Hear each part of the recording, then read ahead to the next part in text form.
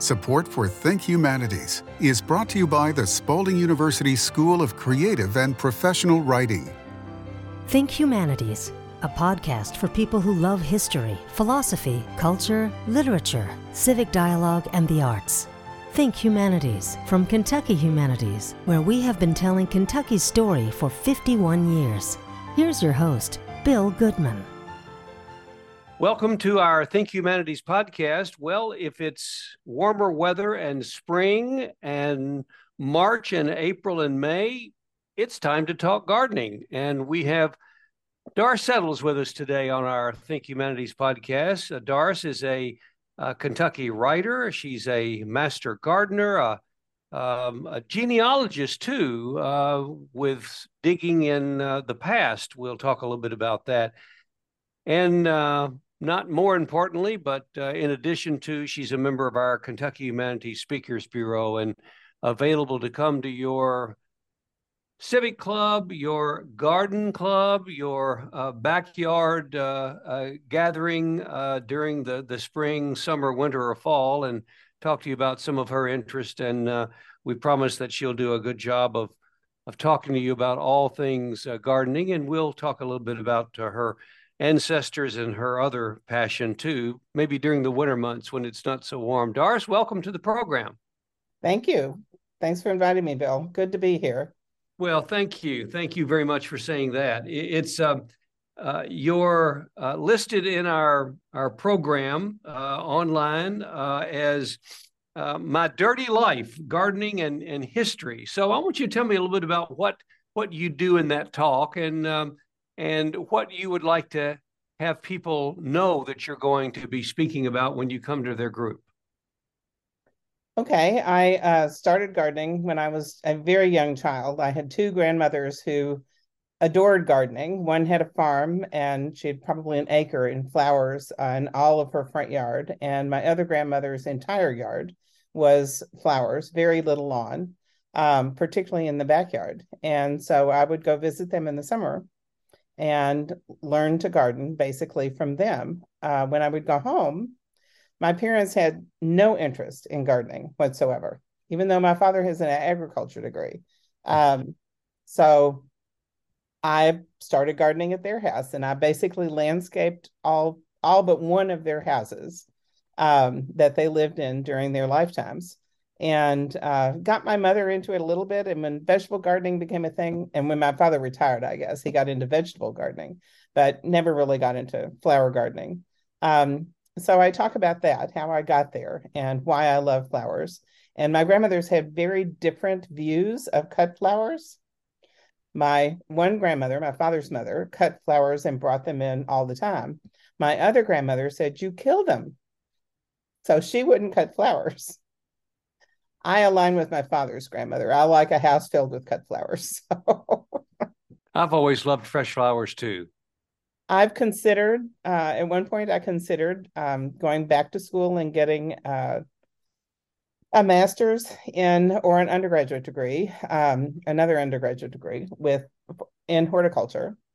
And I've worked with the UK Herb Guild, I guess it's their herb department, and with different facets of UK's agriculture and gardening educational programming. But about the time I was considered doing that, I decided that I wanted to, I was part of a group that started an organization called America in Bloom. And before that, actually, about the time I was deciding whether or not to go to school, I decided I wanted to try first do the Master Gardener program, which is an offshoot of the extension program with the University of Kentucky. Every land grant institution has an extension program, and the University of Kentucky, as a land grant institution, has an extension program. And every other year, they do a Master Gardener class. That's when I took it anyway. I think it may still be the same, but I'm not positive. It's 12 weeks, essentially, of a master's in horticulture.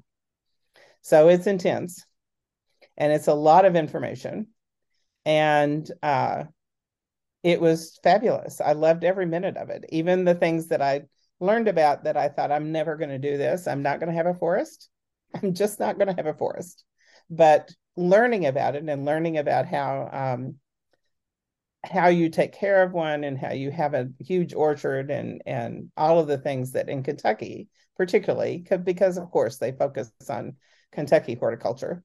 And so it's really fascinating to learn all that stuff. And so I did the Master Gardener program and began volunteering as a Master Gardener in several facets, one of which was the Speakers Bureau. So I began doing talks all around Kentucky, all around central Kentucky and Fayette County in particular, on different facets of either the Master Gardener program or a particular topic that a garden club or a library or a preschool or a school might be interested in somebody coming in and talking about this, that, or the other. I've also been a member for probably 25 years of the Central Kentucky Herb Guild that's been around for about 60 years.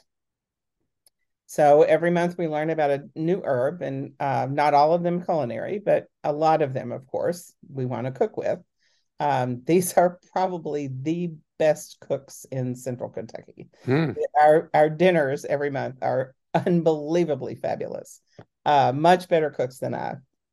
So I've learned a lot about that. So I've done a lot of programming on herbs as well, but I haven't written any books on herbs as yet. That's not to say I won't. I have included them. I did do a cookbook for a seed leaf many years ago, and I did include a lot of cooking with herbs in that. So once I did the Master Gardener program, I got involved in lots of different areas. And as a result of being involved through the Master Gardener program, I was present and involved in bringing Katie Moss Warner, who at the time was the president of the American Horticulture Society and had recently retired from Disney after 20 years as their horticulture director. Unbelievable woman, just fabulous. And we got her to come to Kentucky, come to Lexington, and give a talk. Every year, Master Gardeners and the Arboretum, Friends of the Arboretum Committee, put on 2 talks, and that was one of our talks that year. And she said if she came, she wanted to, following morning, she wanted to have a breakfast where we invite stakeholders in the Lexington community, in the Fayette County community. So we did that. We invited about 80 people, and about 60 something came, representing 60 something organizations. And so as they came in, we all told them to go to tables where they didn't know anybody. And then they had time to chat, and Katie led them through talking about getting out of their silos and working together and what everybody was doing. And when it was over, as people left, I was handing out something at the door, and every single person that left said as they passed by me, I had no idea this much was going on in Lexington. So we decided to start a nonprofit organization that would serve as a kind of a outreach for collaborative thinking and collaborative work in Fayette County. And the American Hort Association was just beginning an organization called America in Bloom, which had a 7-point interest area covering history, urban canopy, flowers, landscaping, environmental sustainability, civic vitality, and so forth. So we decided to start our organization along those principles. And recently, last year, we changed the name of the organization to Celebrate Lexington, which I think at this point reflects more what we are. But we use 6 of those. We've kind of combined 2 of them to look at how we change things in Lexington. So we began America in Bloom Lexington, which became Celebrate Lexington. Mm-hmm. And we work with organizations to combine efforts and reduce effort and cost and time to get things done. For example, when the pandemic started, We've worked with parks from the get-go. I've been very involved in supporting Kentucky or Lexington parks, Fayette County parks. And Monica called, or I guess it was Chris called us and said, we can't afford, because the city budget got hit hard when the pandemic started. He said, we can't afford to buy the flowers to put in the pots downtown. If we bought you the pots and the soil and the seeds, could you get enough gardeners to grow the plants at home so that we can plant them? Well, as a Master Gardener has worked with Blackburn, who has a horticulture program. And I happened to know about that because I'd worked with them on several Master Gardener events. And I said, why don't I put you in touch with the head of the horticulture program at Blackburn? That year, the city saved $15,000 by working with Blackburn. And you're talking about the Blackburn Correctional Facility out on Leestown. Correct. And they're recently expanding that program. I hope because in part of their partnership now with parks. So they're working very closely together now with Blackburn to provide the flowers and plantings in the spring for the Fayette County area, which I think is just fabulous. So that's just one situation where we've been able to put people together that need something. It's not that we want to get out and do the work, because there's a lot of it to be done. And there is. Yeah. And the same is true of Master Gardeners. The idea of a Master Gardener is not to go do the work. People can't call Master Gardeners and say, I want somebody to come landscape my yard. That's not what Master Gardeners do. We provide information.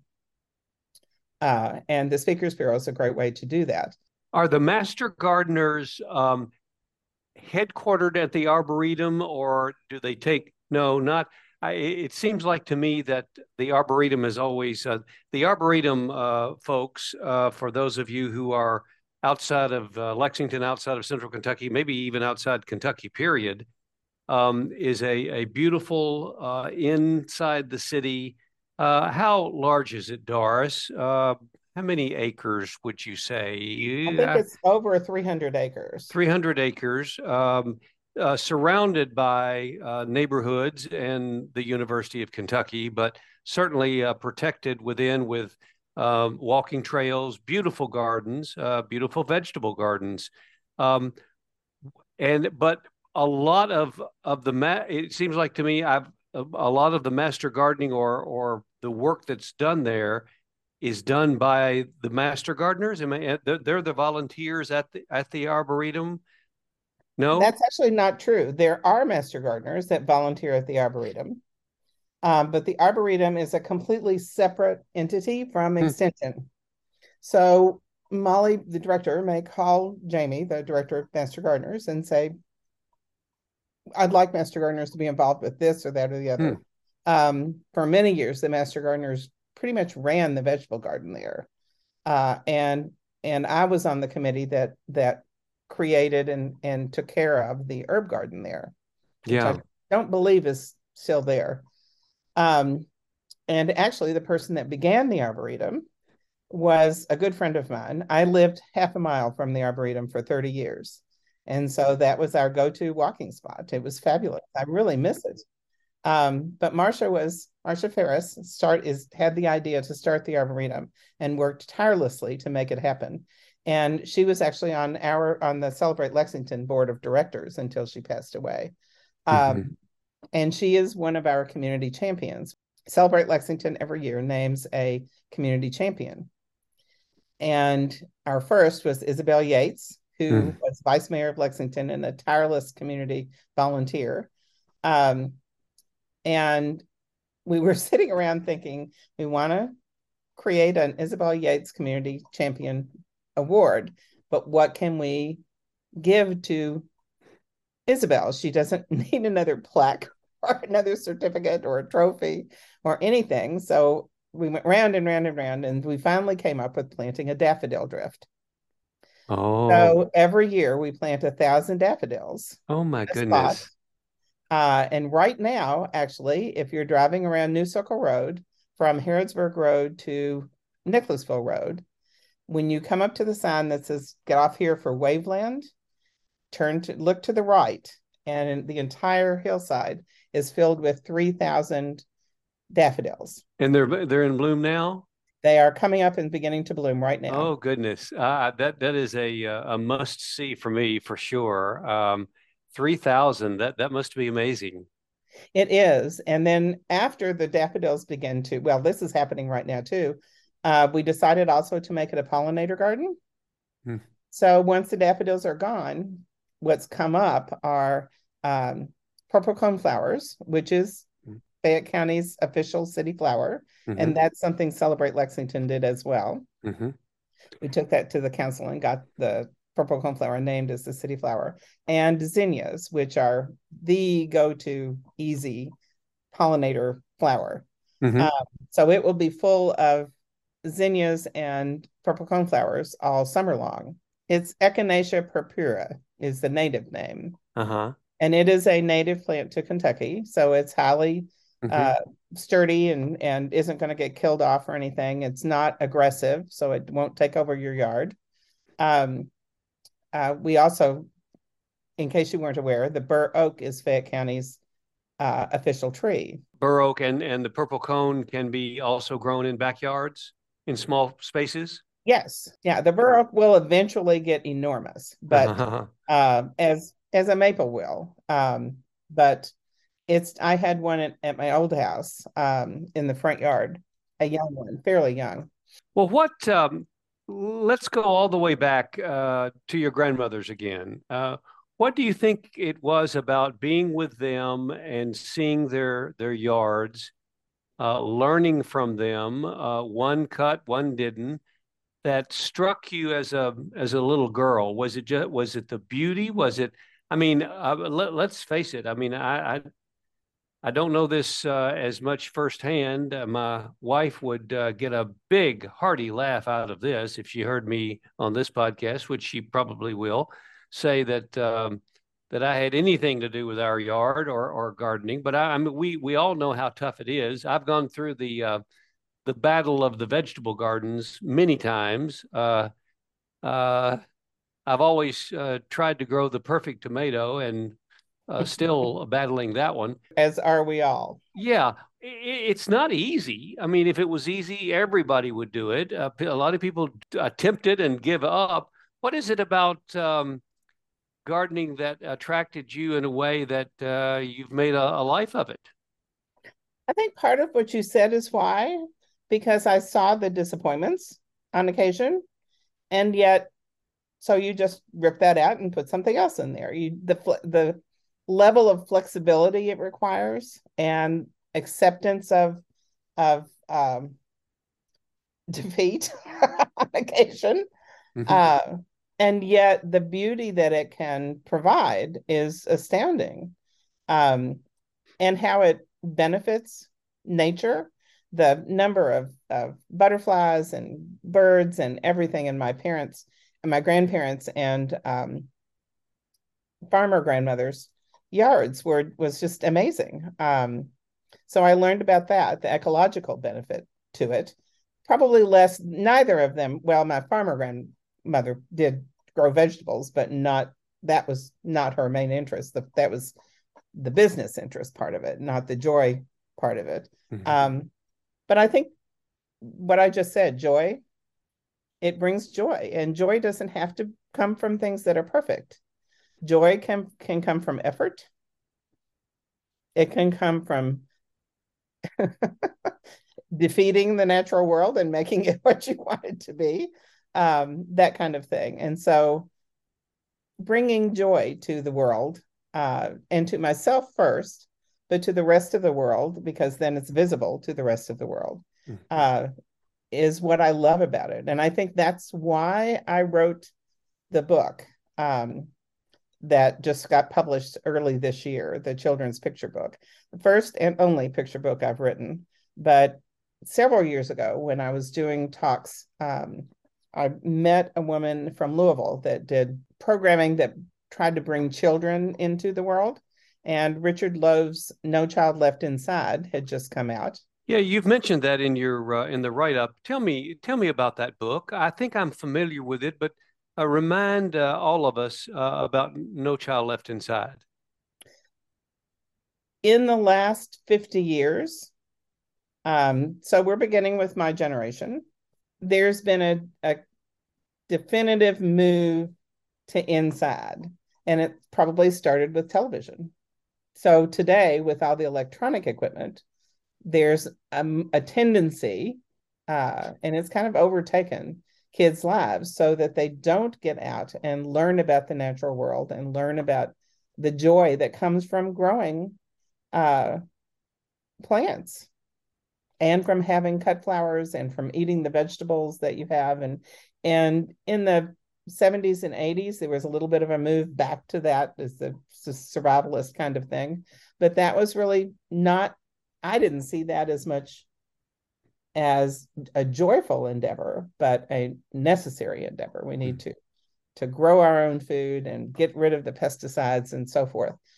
I started working with her and doing presentations at juvenile justice conferences and education conferences and social work, mental health conferences about getting kids outside. There's Richard Loeb talks, it's got a whole chapter on the mental health benefits of just sticking your hands in the dirt.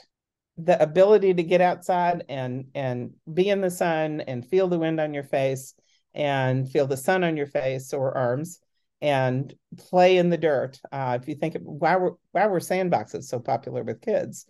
Why did that suddenly become not popular with kids? So we need to get some back to that and just play with the malleable soil and get plants in there and make things happen. So when I read No Child Left Inside, I totally agreed with it.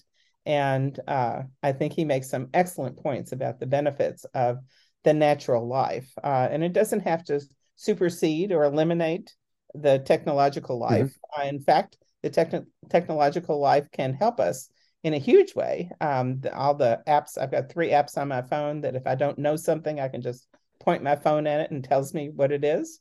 Well, tell us a little bit more about your book. The Lyra Clara's Flowers book is it's semi-autobiographical. It's about a little girl who learns to garden from her grandmother. And when she spends some time with her in the summer, they cut flowers, and every day they take a bouquet of flowers to a neighbor to bring them joy.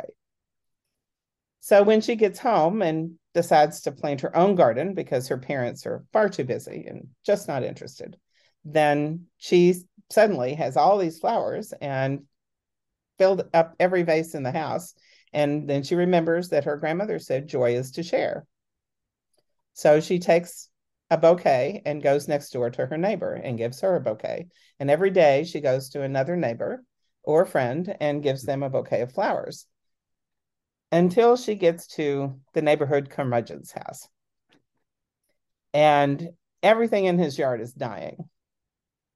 And she's just really disappointed.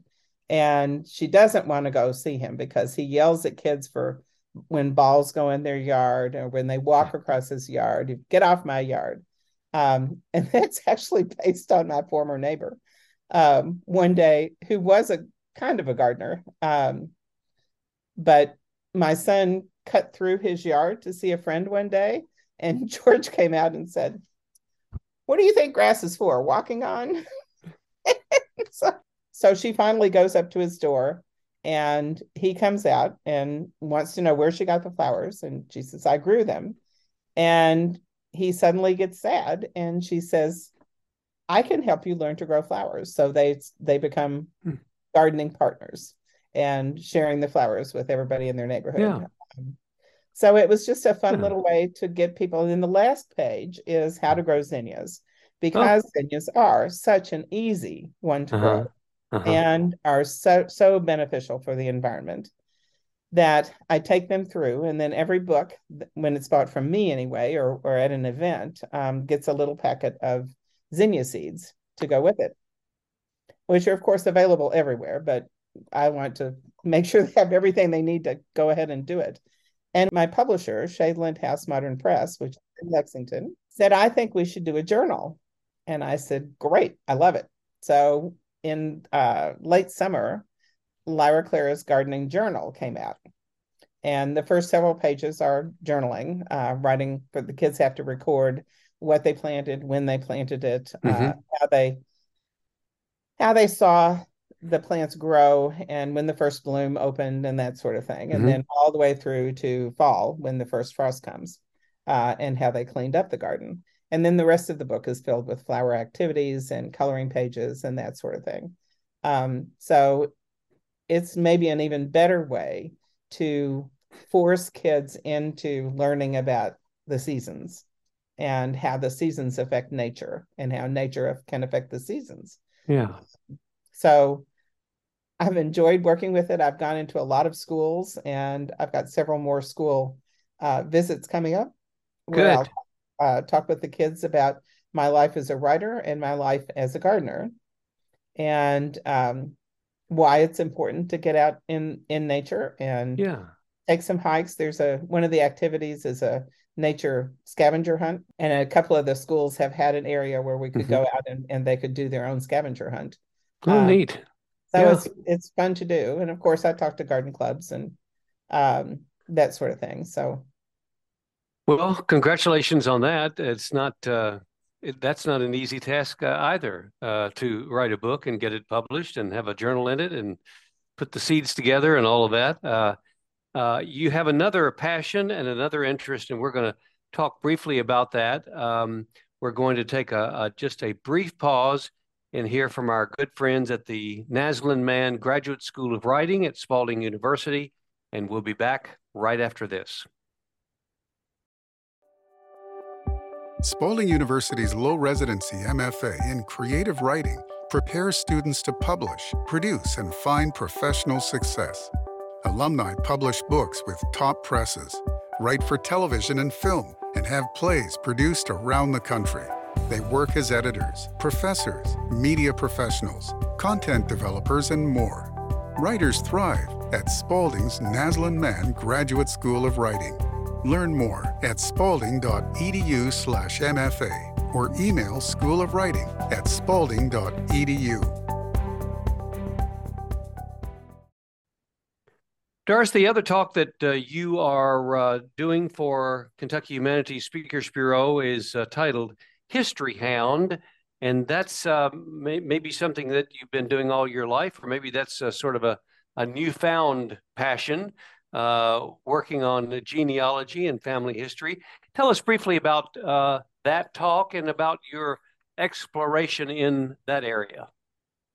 Another thing I used to do with one of my grandmothers, I've always loved listening to family stories, which is, of course, by definition, history.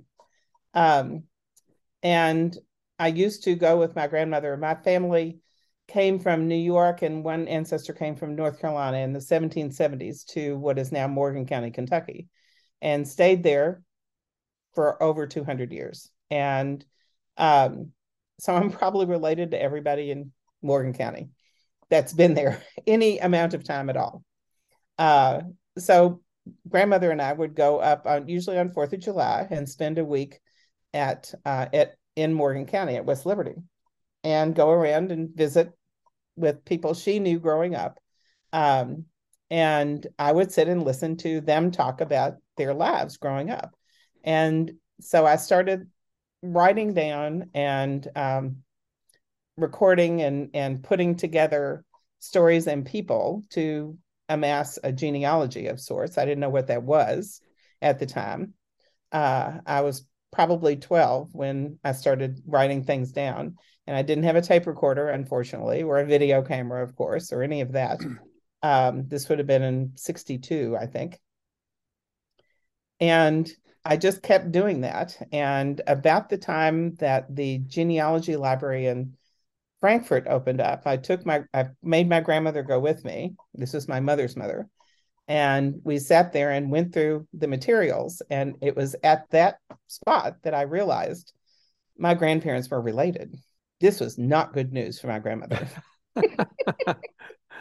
And she refused to believe it. But if you're the first 12 families in Morgan County, who else are you going to marry? Eventually, there's going to be some cross-pollination. Actually, the ancestor that I went into the DAR on, and I've got at least 11 more, I'm related to in 5 different ways. For through both my grandmother and my grandfather, because they both grew up in the Morgan County area. So then I went to college, went to UK, and I had a professor named William Jansen, who was the first folklore PhD in the country. And I took one of his classes and was just hooked. And every assignment he gave us was to go gather family stories. So when I had an assignment, I'd go pick Memo up and we'd go out to Morgan County and she'd find somebody for me to interview, usually with a tape recorder at the time. And I remember one incident there was with Dolly, who was 93, and this would have been in 70.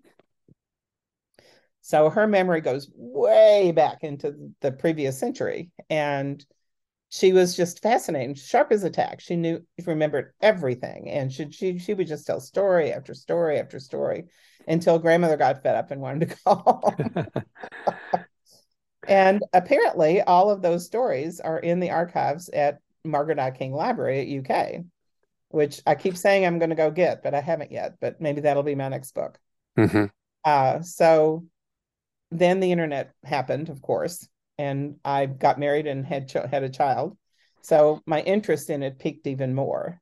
And so I've done a tremendous amount of research into both sides of my family. My mother's side more than my father's because of the access I had through that grandmother and going to Morgan County. But how Kentucky came into being and how the things that people did and the reasons why they came and where they went and why they stayed is just fascinating. Right now, I'm writing another book that's due the end of this month about Kentucky's role in the War of 1812, which was enormous. Over 66% of the people killed in the War of 1812 were Kentuckians. Really? Every 5 military-age man served in the War of 1812. And the sitting governor, Isaac Shelby, is still to this day the only sitting governor to lead troops into battle. He was elected to a second term, to a 5th term. He was Kentucky's first governor. And he was elected to a second term because we saw the War of 1812 coming. And of course, Henry Clay was one of the war hawks that jump-started the War of 1812. So we have a large role that we played in the War of 1812. Well, look for the name Stephen Trigg at the Battle of Blue Licks, and as you may know, that's where Daniel Boone's son was also killed. And after the war was over, but they were still battling when news didn't travel quite as fast. But Trigg is a member of our family, Trigg County, that sort of thing, long after his death. But it's fascinating. I didn't know 66%. That's quite a high number. It is indeed. All of that's that keeps you awake at night and up early in the morning, doesn't it?